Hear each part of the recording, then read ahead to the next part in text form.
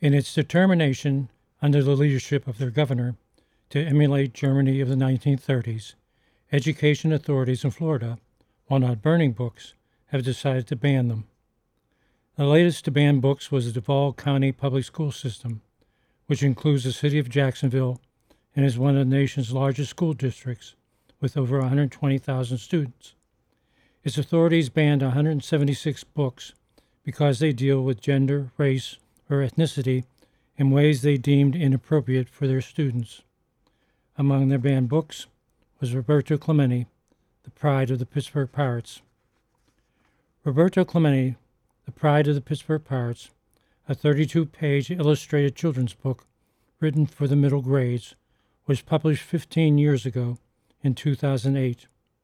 It was written by Jonah Winter, an award-winning author of children's books who currently lives in Pittsburgh's Dormont Borough, and illustrated by award-winning Raul Colon, who spent his early years learning his craft in Puerto Rico before moving to New York. When Winter found out that his book was banned, he said, "I would have hoped that in the 21st century there would be nothing controversial about a book about Roberto Clemente, the greatest all-around baseball player who ever lived, and a true humanitarian." When asked what could have prompted Florida school authorities to ban his book, Winter replied, "I make mention of the racism that Clemente encountered as a younger player. I guess they banned it because they think it might make some white children uncomfortable. These are very strange times we live in." At first, Winter's Clemente book reads like a fairy tale about a Puerto Rican boy who had very little but a fever to play and win at baseball.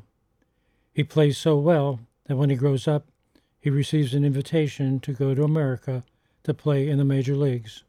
What an honor. When I was a little kid, the only thing I used to do was playing ball all the time, with a paper ball, with a roller ball, with a tennis ball. We used to make our own ball. The more I think about it, I'm convinced that God wants me to play baseball. The young Clemente is sent to a steel mill town called Pittsburgh, where instead of palm trees and Spanish, he encounters smokestacks and English.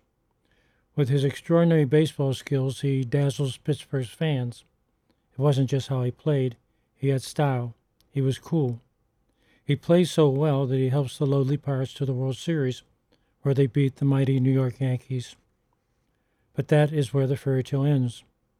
Winter's narrative shifts from a celebration of Clemente the ballplayer to a recognition of Clemente's humanity. While the fans loved him, the newspaper writers did not. When he was hurt, they called him lazy. They mocked his Spanish and called him a Latino hothead. His pride hurt. He became determined to become the greatest all-around baseball player there ever was. He played at a Hall of Fame level for the rest of the decade and still did not receive the credit for being so great. He believed the writers downplayed his accomplishments because he was black, Puerto Rican, and proud. So if he would see something that was injustice towards anyone, he was going to speak up about it. And many times they told him, "Roberto, cool down because they can send you back to the minors." I don't care. No one is going to be, treated improperly. And many times he says, "I'm not asking to be treated better. I'm asking to be treated equally," which was the most important thing for him, is that equality. As a human being, everyone has a right to be treated equally. Clemente finally received the acclaim of the sports world when he played so brilliantly in the 1971 World Series. Roberto put on a one-man show, stealing bases, hitting home runs, playing right field with a fire most fans had never seen before. There was no doubt, even to his detractors, Roberto Clemente was the greatest all-around baseball player of his time, maybe of all time. Roberto Clemente's life had no fairy tale ending, but his tragic death in a plane crash while attempting to fly supplies to the victims of an earthquake in Nicaragua is not the end of the story in the Clemente children's book. When someone like Clemente dies, his spirit lives on. He had a saying that if you have a chance to help others and fail to do so, you're wasting your time on this earth. How many athletes have you heard say that, right? David Marinas of the Washington Post is Clemente's biographer. He lived that. He died that. His death trying to deliver humanitarian aid to Nicaragua was an expression of those final years of his life when he was constantly pushing for for change and for the betterment of regular people. As for the fate of Roberto Clemente, the pride of the Pittsburgh Pirates, Noah Winter noted that sales of the books have increased.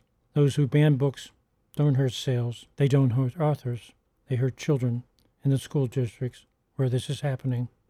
This is Pete Peterson for Reading Baseball.